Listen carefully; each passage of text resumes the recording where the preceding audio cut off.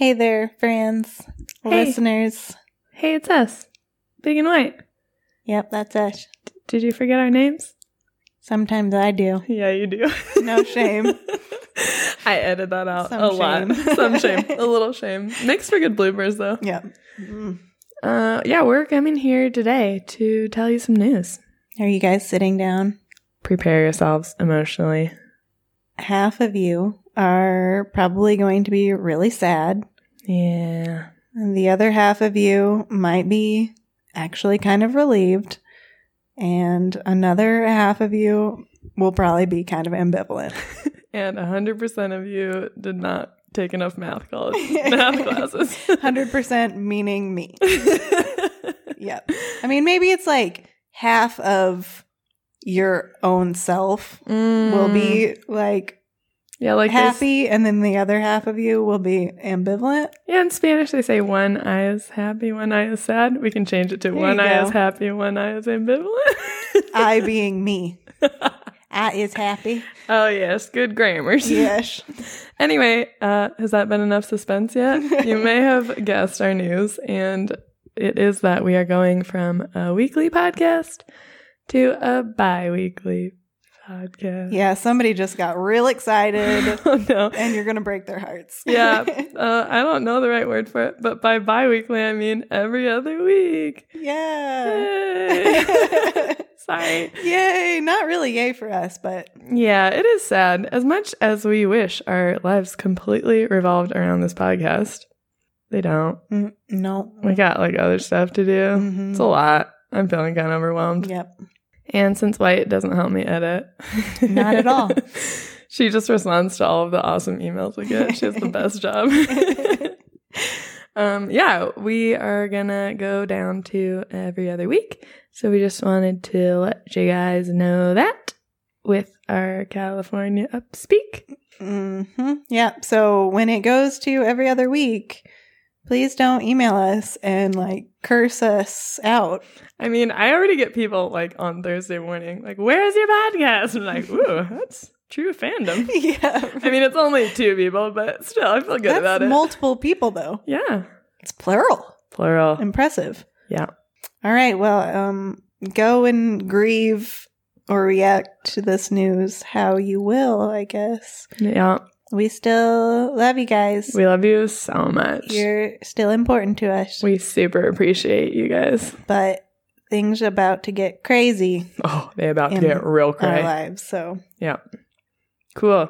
Have fun with this episode. We're pretty excited about it. It's a good one. Cherish it. Cherish it. For it shall be 2 weeks until the next one. You heard it here first, folks.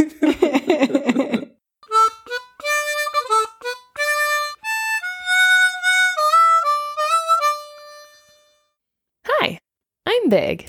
And I am White. And together we are Big and White.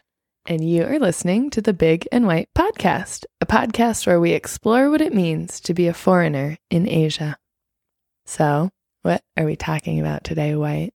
Today we're talking about the harder aspects of being big and white.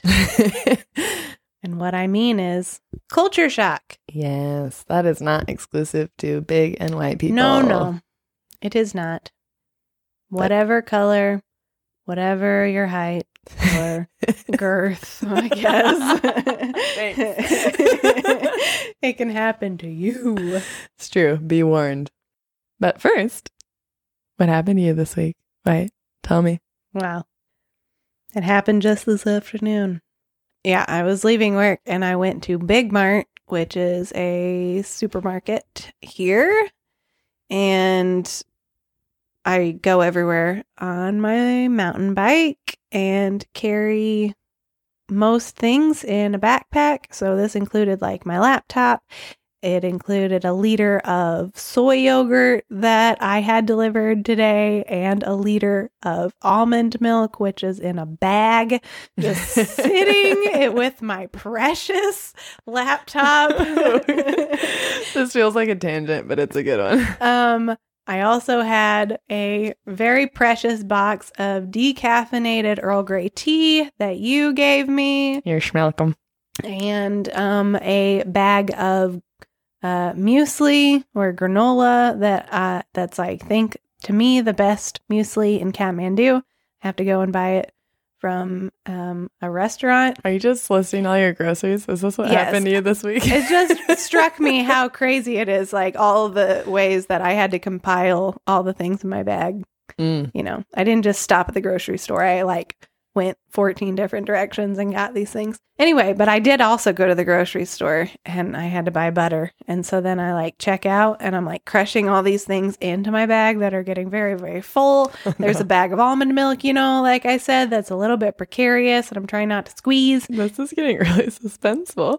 And so I leave Big Mart and then I cycle to a store where I buy my spinach. Old spinach store. I didn't even think about how complicated it was. But anyway, and so I go to buy my spinach and I realize that my wallet isn't in my bag. And I'm like, oh no, where's my wallet? My precious, precious wallet. And I'm like, oh man, I paid at Big Mart. I left it at Big Mart. Oh no. And so immediately I'm like, oh, did somebody steal it from my bag? And I'm like, no. Not in Nepal. I really don't think so. So, I entertained that for 1 second. And I'm like, you know what? I left it on the counter. It's going to be on the counter when I get back. And so I'm like, oh, I'm so sorry. I forgot my money. I'll be right back. And I cycle back to Big Mart a minute away, just right up to the door. And I'm like, I yell at the guy who, in a culturally appropriate yell. So true, though. Just, it's appropriate to call to get someone's attention. So I call to him and the guy who's currently checking out, he's like, oh, hey, she's talking to you. It's her wallet. And I was like, I forgot my wallet. He's like, oh, yes. He just hands it over to me. And I'm like, thanks, bye. I cycle back and I go get my spinach. I got the customer was like, oh, yeah, the wallet that we were just discussing. Yeah, it's hers. And I'm like, this went down exactly how I thought it was going to go down. That's good. See, You're just so adjusted to Nepal. I love it. That's far more likely than a bad situation. True. Would be. Very true. I'm always embarrassed when I do stuff like that. Or if I buy something, I leave it at the stall or something.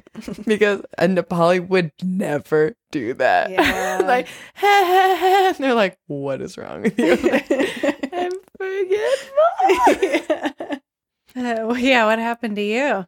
Did you lose your wallet? I didn't, actually. I used to lose my wallet all the time when I was younger, but adulthood has taught me a thing or two. Oh, good. Yeah, my thing actually involves you because do we ever do anything apart? Rob's not. But yeah, this week, Damien Rice came to Nepal. And if you don't know who Damien Rice is, well, neither did I. He's a singer-songwriter from Ireland, right? Mm-hmm. Yep. And he is kind of famous, and he has been making music for a very long time. I don't know how I missed out on this, but anyway. So the thing, though, that's interesting about this is so few international concerts come to Nepal that even though none of us had heard of this dude, we're like, yes, we will attend. And our friend went and stood in line for an hour to get tickets. And yeah, but my favorite part actually was the people watching because there was a few foreigners there, I don't know, 20 maybe. And then the other 300 people were the hippest Nepalis in the country. Beautiful people. Oh my gosh. Yeah. There was rich people wearing really fancy clothes with super high heels and couples taking pictures of each other, not together, of each other. Yeah. And all the hipster Nepalis were there, the girls with short hair and big glasses and the guys with long hair holding the girls' coats. But yeah, it was just so fun. I've never gone to a big concert in Nepal. I've only gone to really small ones, in a bar where there's 20 people, right. Yeah. Or I guess Jasmine do. So yeah, just to see the cultural dynamic of how people act at a concert. And people were so excited. Yeah. I think it's all of his diehard fans in Nepal were in one place at one time. And they were singing all the lyrics and requesting songs and just getting so into it. And yeah, it was just a really fun experience to be there. Yeah, it was super interesting. We felt a little bit like outsiders. We're like, We totally did. we don't know any of the words. Yeah. Play that song next. I rarely feel like heckling something, but it was like because I had no emotional attachment to it. I'm like, we'll just, amuse ourselves by heckling. Yeah. And we didn't actually heckle. We just whispered into each other's ears. Just to each other. Yeah. Yeah. That was really fun, though. It was really fun. Then we tried to go to a bar after and everything was closed at like 9 p.m. So we just sat on White's roof and drank gin cocktails. Which was super fun. It was really fun. Go team. Yep. Yeah, that was nice to be able to get dressed up and go out because normally I at least, I'm always worried that I'm going to get locked out of my gate, even if I tell my landlords that I'm going to be gone, So, yeah, I don't really tend to not go out for very late at night. And very late at night means 8:30 onward. We're party people here at Big and White, let me tell you. But, yeah, it's good to remember that, like, we're young people and, we've just worked a full week. We can go and relax. Yeah, it's fun. I feel like the nightlife here is like on the other side of town, so hard to get to. So normally I don't do it. But having an event like a concert or something motivates you. So yeah, it's great. We should do it again sometime. It's a good experience. Yep. We always say that and we never do. Well, We'll try. We'll try. Okay, well, let's get to the topic of our episode, which is culture, quote, shock, unquote. Anytime you move to a new place, you're going to experience some amount of adjustment. I mean, I definitely experienced that when I moved from LA to Portland. I experienced that even more when I went to a small conservative university in Canada. That was a major culture shock. Yep. For me too. And then, I've spent time studying abroad and, of course, moving to Nepal. So every person is different in how they adjust to new culture. And I think every time is a different experience as well. So it can kind of surprise you and catch you off guard a little bit. But yeah, we just wanted to talk about what culture shock is and what it isn't, and some of our experience with it, and maybe what to expect when you're transitioning to a new culture. Yeah, so I thought I would start with a definition of what culture shock is according to Merriam-Webster. You're so American-centric. And well, it came up first on Google. Google's so American-centric. Google definitely is. Surprise. So they define culture shock as a sense of confusion and uncertainty, sometimes with feelings of anxiety that may affect people exposed to an alien culture or environment without adequate preparation. So according to this definition, do you think that matches with what you would say culture shock is or has been to you? I feel like I'm not very good at identifying anxiety in myself. Like, I'm just not generally an anxious person. So anxiety feels weird, but definitely like uncomfortableness. Yeah. Ickiness. Is that a better word? And the without adequate preparation, I think is interesting because I do think adequate preparation is helpful in like reducing the effects of culture shock. But I think you can't avoid it. So saying, if you don't have adequate preparation, you're going to have culture shock is a bit of a lie. Yeah. You're going to have it no matter what. It just might be worse or better. Right. Worse or less worse. Yeah. What do you think? Yeah, I think the adequate preparation bit kind of tugged at me for the longest because you can think that, especially like moving somewhere like Nepal that, you're going from a Western culture to an Eastern culture. Like, obviously, there are more differences than if you're going from California to Portland, even though those cultures are different. But yeah, you just can't completely prepare yourself. Like, what is adequate preparation for moving to Nepal other than saying, I'm going to have culture shock? That's good preparation. I think good preparation is learning about the culture and knowing what to expect and being open to understanding a little bit more of why people might be behaving the way that they are. I think that helps you helps guard you against feelings of anger or frustration or confusion that really would amplify culture shock, you know? Like if you just walk into a culture and you're like, I don't know what's happening here. And then, you know, someone does something that in that culture is perfectly acceptable, but in your culture is rude, then you're going to get mad. Yeah. And you're going to get frustrated. And I think that would make your culture shock a lot worse. So yeah. I think you can prepare. Yeah. I think it can be worse. Yeah. It can For be sure. so much worse. But yeah, it definitely, I think adequate preparation maybe is an unattainable goal. Yes. You could have always prepared more. True. Facts. So if you don't love this definition, how would you describe culture shock? Yeah, I think as a term, culture shock can be kind of misleading. For sure. Like, you think of it more as maybe like a temporary thing. A lot of people they think of culture shock in terms of like maybe their first year of living somewhere or... Well, and I think the word shock sounds very acute. Yep. Like it happens at one point, you know? Right. And you are definitely going to know when it comes because it's shocking. It takes over your whole system, right? That is definitely not how it works.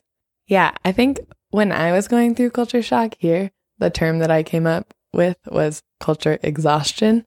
Mm-hmm. To me, that felt very applicable. Although for some people, it might be more like culture frustration, culture anger, or everyone reacts differently. Yeah, I was reading an article on a blog called A Life Overseas, and the writer for this particular article was talking about culture shock and using different terms for it. So she said one term that she used was culture pain. So she says that, you know, getting right into the thick of it, right? She said, culture pain comes when the difficult or different or confusing aspects of a new culture begin to affect you at a deep personal level. Living overseas is really your life now. This is your past, your present, your future. This is where your children learn to walk and ride bikes, where you laugh and grieve and build memories. And then she talks about culture stripping. She said, culture stripping begins the moment you touch the earth in this new place. It doesn't stop. Ever. Not even when you return to your passport country.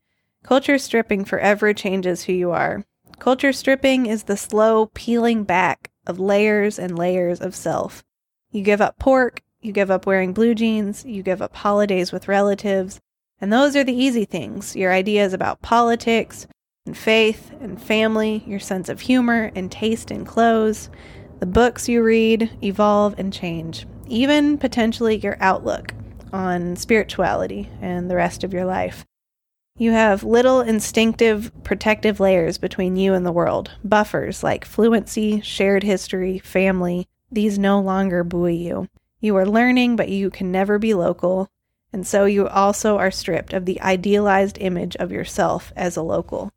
This also hurts, but it is a good, purposeful pain. Whew, that is a lot. Deep, right? Oh my gosh. Like, that was really good. Yeah. As you were reading it, I just had these mixed feelings of like, that's so true. That's so real. And also like, oh no. It doesn't even stop when you return to your passport country. It's so hard. Yeah. But also so worth it. Oh, yeah. I mean, it's amazing to be able to be part of multiple cultures, you know? Yeah. And to get to see yourself change. True. So acutely, I think. Yeah, for sure. Oh, man. So it's not all bad, this culture shock, culture pain, culture discomfort, culture stripping, culture annoyance. Yeah. I feel like one of the things that kind of causes it is that when you first arrive in a new place, you have all of those difficult things, but you also are excited and everything is new. But then after a certain amount of time, like, 4 to 7 months or whatever, all the excitement wears off and all that's left is the stripping part. And you're just like, oh, I'm so tired of this. Need some motivation. Yeah. So, do you think you experienced culture shock, or do you have any stories of how you coped with it? How you noticed what that looked like for you? Yeah. I definitely experienced it, but I think it helped. I will say that I had already been here. Like, I had spent just a month here a few years before I actually moved here. So I did know kind of more what to expect. So I didn't just go through the like super juxtaposition between being in America then all of a sudden in Nepal. I knew what I was getting myself into. But at the same time, it's different when you're investing in your life here versus being basically a tourist. True. Yeah. So I knew that it was going to be hard. And so I gave myself a certain number of months to just kind of be really kind to myself. It's partially my personality that like, I mean, maybe everybody does, but like, you know, I wanted to wanted to have an established life immediately upon getting here. Like, you come in with certain images of what your life is going to look like. And surprise, surprise, it takes a lot of energy and time to actually build up a life. What? You just instantly have stability. But you're entering the Nepali culture, and you're also entering an expat culture too. True. So you have a lot of different layers that you're kind of trying to figure out how you fit into.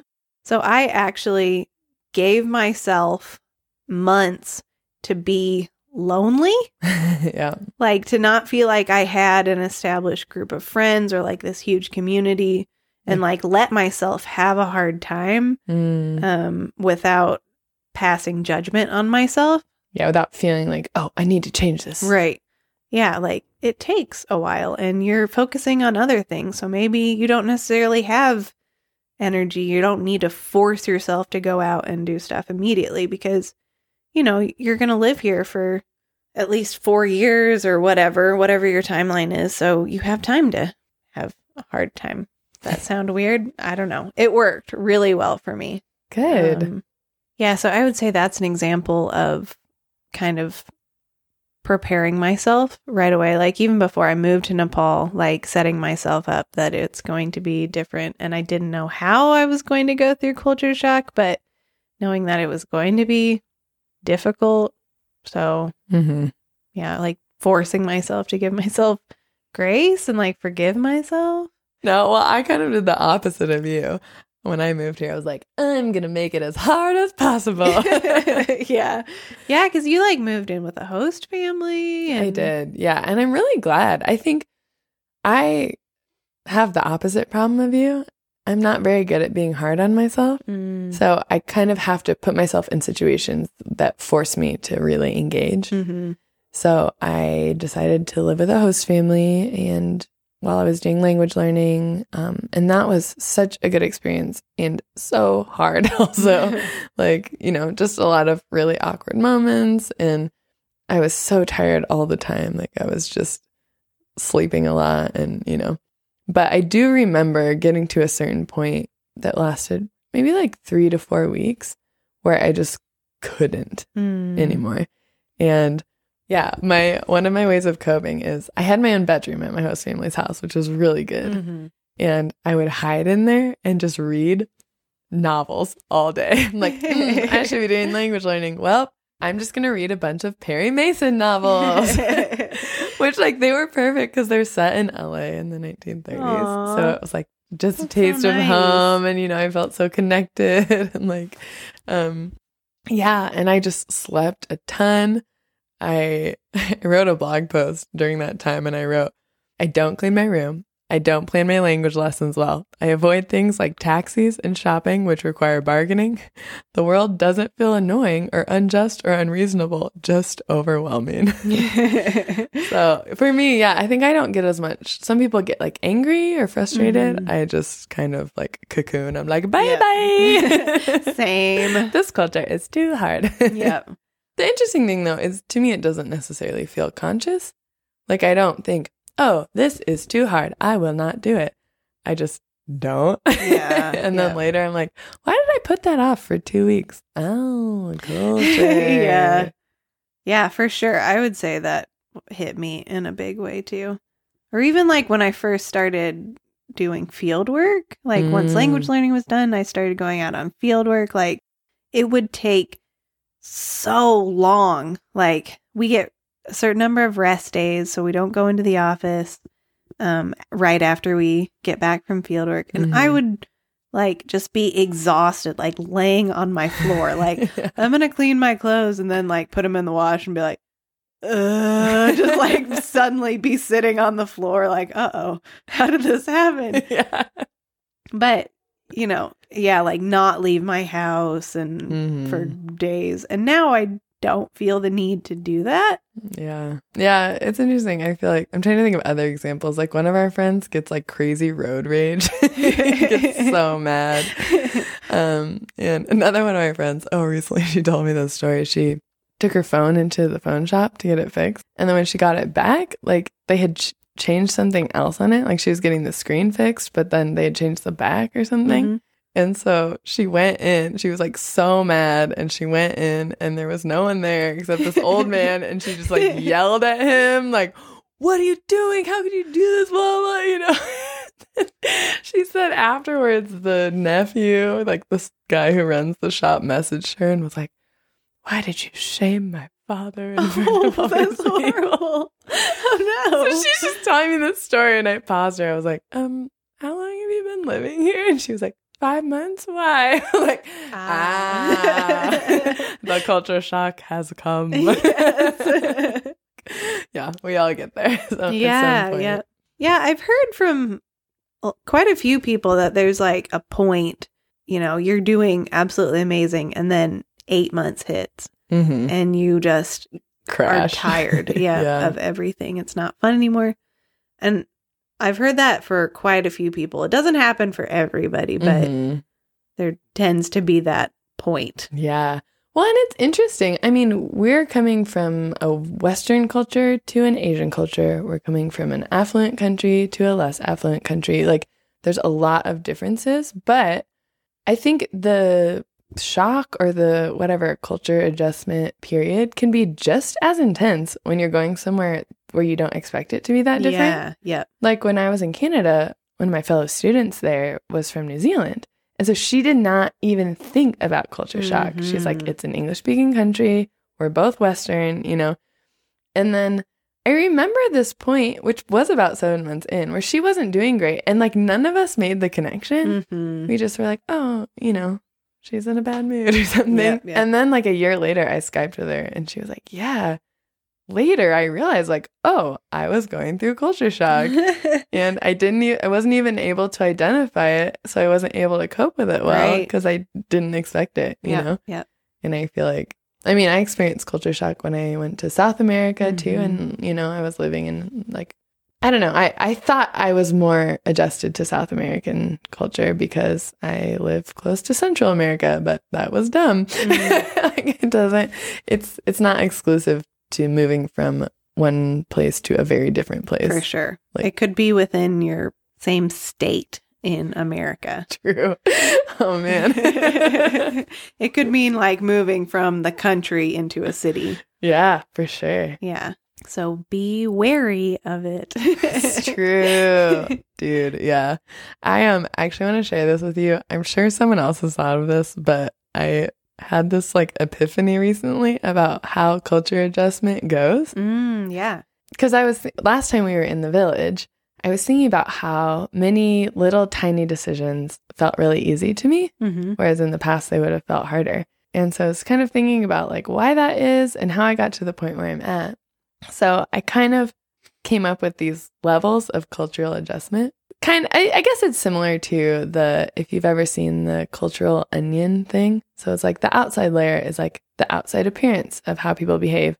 And then the next layer is like, you know, I don't know, maybe some underlying values that might drive that. And like you keep getting deeper and like, well, why do they, you know, whatever. So I think the most common one that people would see would be like understanding what about a culture. So maybe, for example, in Nepal, you remove your shoes when you go inside the house, right? So when you first come to Nepal, whether you're visiting or you're moving here, you'll probably learn, oh, you should take your shoes off when you go inside. Then one layer above that, kind of like the meta, would be like understanding why that is. So I think normally that's the next thing that people learn. Right. So, for example, the reason that you remove your shoes when you go in the house is because they're considered ritually unclean. And you can go deeper with that, you know, like the history of the religion or, you know, maybe where this value has developed. But that's kind of like the why. So there's why and then there's what. But then the next level is how. Mm-hmm. So it's like, okay, how do you take your shoes off when you get to the house? Like, where do you put them? You get used to untying and tying your shoes quickly, taking, you know, carrying a bag and also trying to put your shoes on at the same time. Like, just kind of getting good at that. And so I feel like for me, for the first few years of living here, like those are the levels that I was functioning at, you know. Why am I supposed to only use my right hand when I eat and hand money? And then what? Like, I use my right hand. How? Oh, I need to hold my wallet in my left hand so that I can use my right hand, you know? But then I feel like now that I've been here quite a long time, I've gone like one level even more nuanced from the how, which is like all these little tiny cues that people give you or just mini cultural rules. So like my example with the shoes would be like, I know that if I'm in the village and I need to go somewhere and my shoes are too hard to put on, I can just wear someone else's sandals and it's not weird. Yes. But yeah, so I think the longer you live somewhere, you know, the less exhausting it gets because you get better and better and better and more nuanced. And that's something that you don't even necessarily notice that you're doing is making 100 million tiny decisions every day. But then once you know those like little nuances of what to do, things just get way easier. Right. And the other interesting thing about that is you start to be able to identify when people are making mistakes in their own culture. So I feel like one stressful thing when you're living cross-culturally is you think you're the one always in the wrong, you know? Like, oh, that person like was offended by what I said or what I did. Like, oh no, I must have made a mistake. But eventually you start to realize like, no, there's some Nepalis who break Nepali cultural rules and they're awkward too. It's like such a good moment when you're like, you're awkward and I'm not. Hooray! I've made it. We're all just regular humans that are awkward sometimes. I kind of forgot. I thought you were all perfectly operating by your cultural rules. Oh, yeah. We're all on the same playing field. Yes. Yeah. It's cool, though. I mean, yeah, it's good to be reminded that it's a journey that you get to learn more and more. Well, and I think that's a really good way of maybe we can transition into talking about how to cope with culture shock, you know? Yeah. I think one big step is just remembering it's a journey and not beating yourself up. Yeah. And like you said, you know, having grace for yourself and not feeling guilty about taking a day off or not feeling like, oh, I have to change and make my life perfect right now.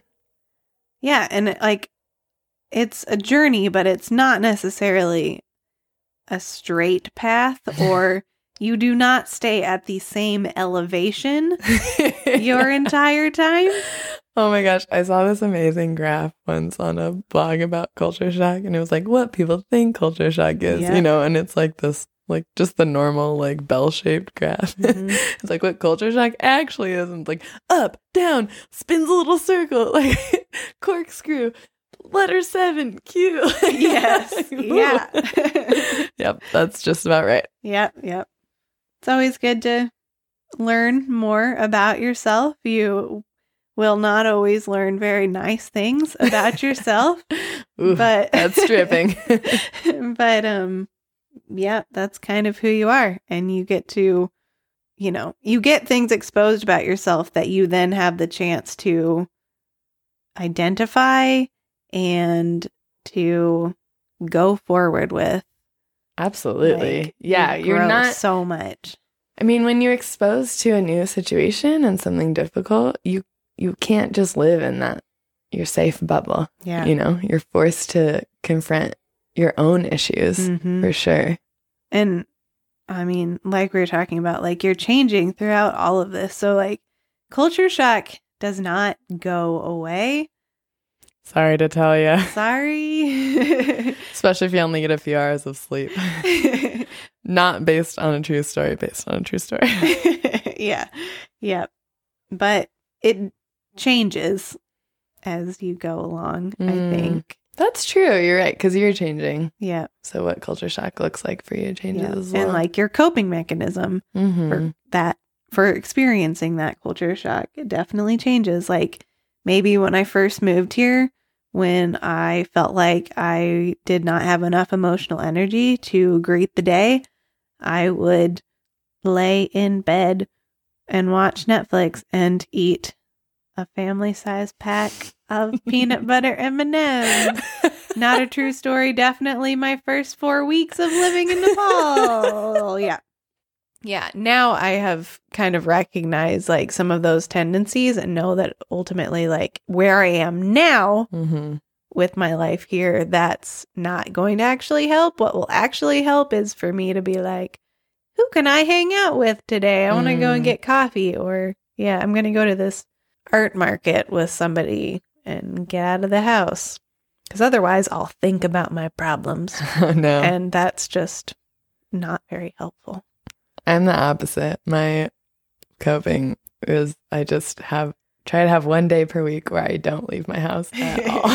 And I always have such a good week. The next week if I do that. Yeah. So, well, do you have any tips for people that might be in culture shock right now, might be moving toward it, it's looming in their future? Yeah. Thinking back to like when it was more obvious when I first moved here, like I already said, I give myself a hard time. And so I was kind of like asking too much of myself immediately. Even though, I would tell myself, oh, you give yourself an easy time. It's a big thing that you're doing. Like you can tell yourself that, but your brain might not automatically think that. You have to remind yourself of that over and over again. Right. But anyway, sometimes I would just get so overwhelmed just with like instead of going out and buying vegetables, it was like, how can I make a lasting relationship with the vegetable seller? Or, like things like Baby that. steps, wait. Instead of like learning the word for floor and desk or, something like that, it was like, no, I need to learn all of Nepali so that I can read, I don't know, Harry Potter. Like I need to be like completely literate. That's literacy for me is Harry Potter, apparently. But anytime that I would get really overwhelmed and really grumpy and not like, I would have so many expectations of myself that I would end up not engaging at all. I would ask myself, okay, so you're miserable in this moment. If you had the opportunity to fly and be in America right this second, would all of your problems be solved?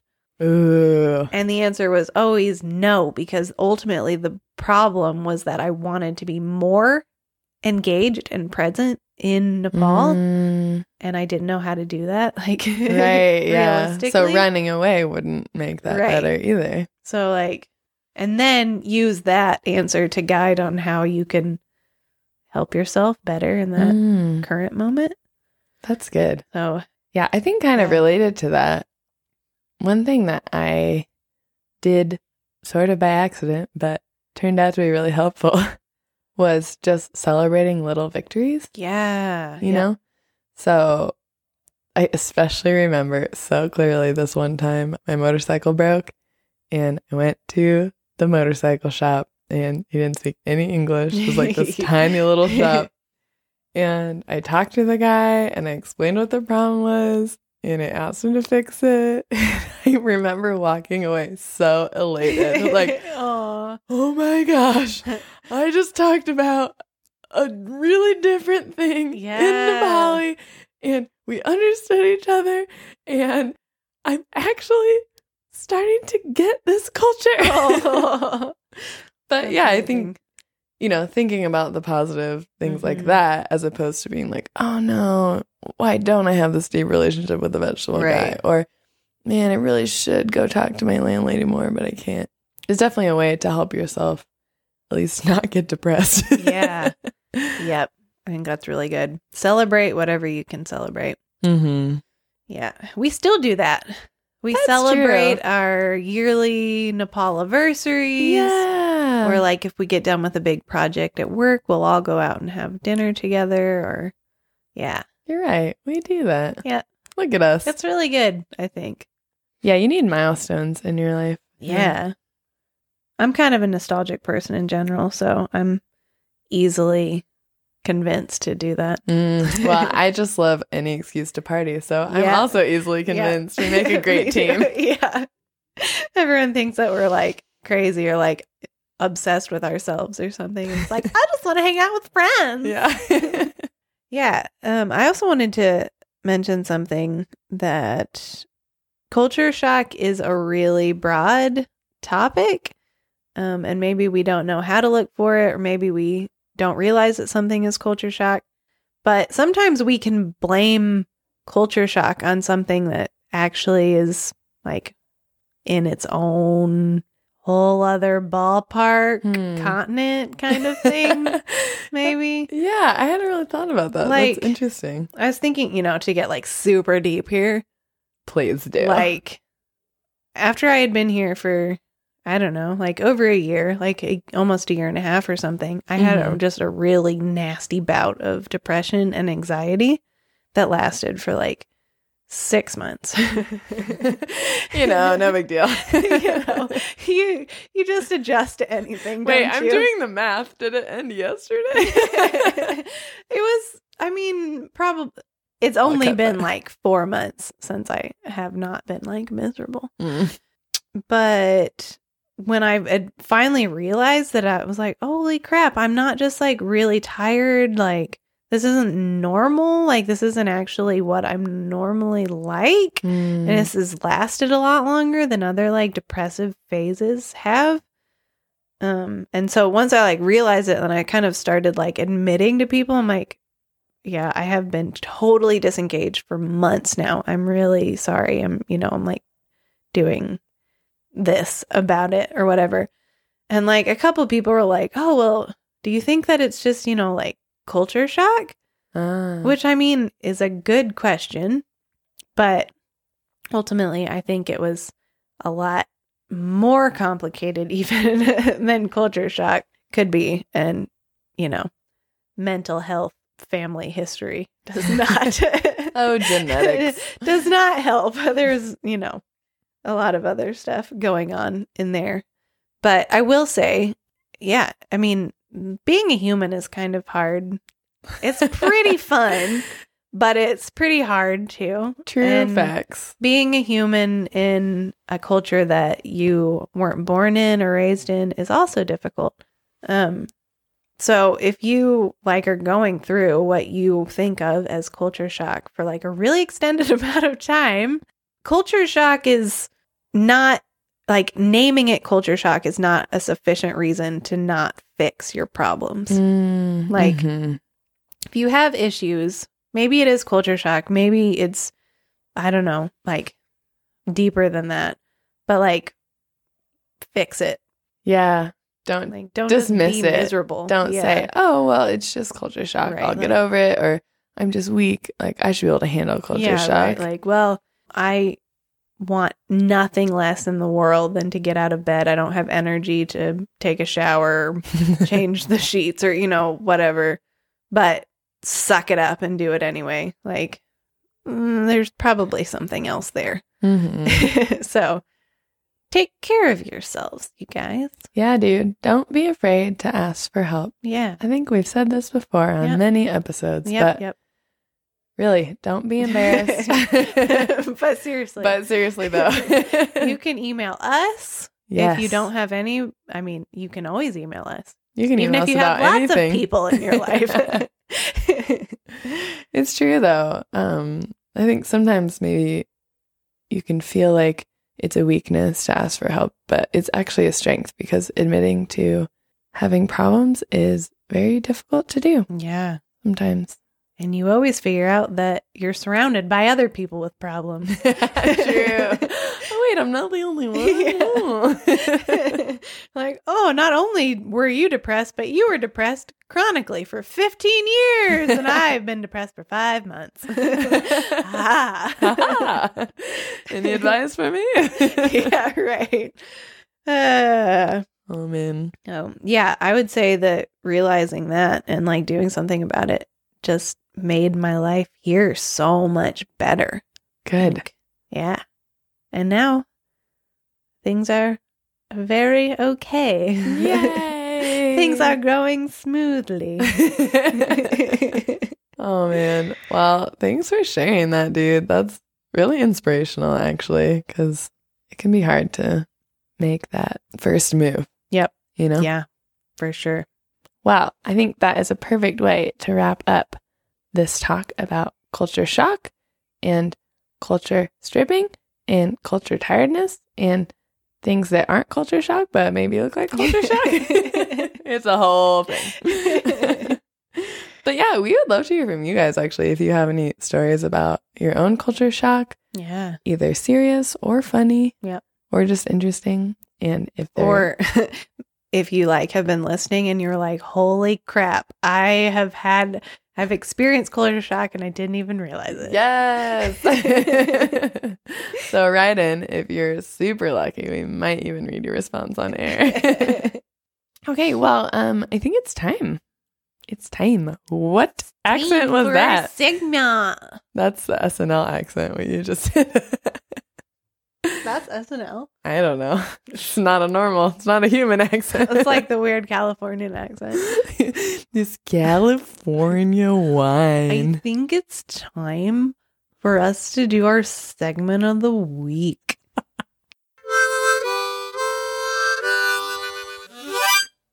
Yeah, I'm pretty excited about this segment. We've been collecting a very carefully curated list. By carefully curated, do you mean I wrote this list in the last village we visited together? Yep. Wow, yes.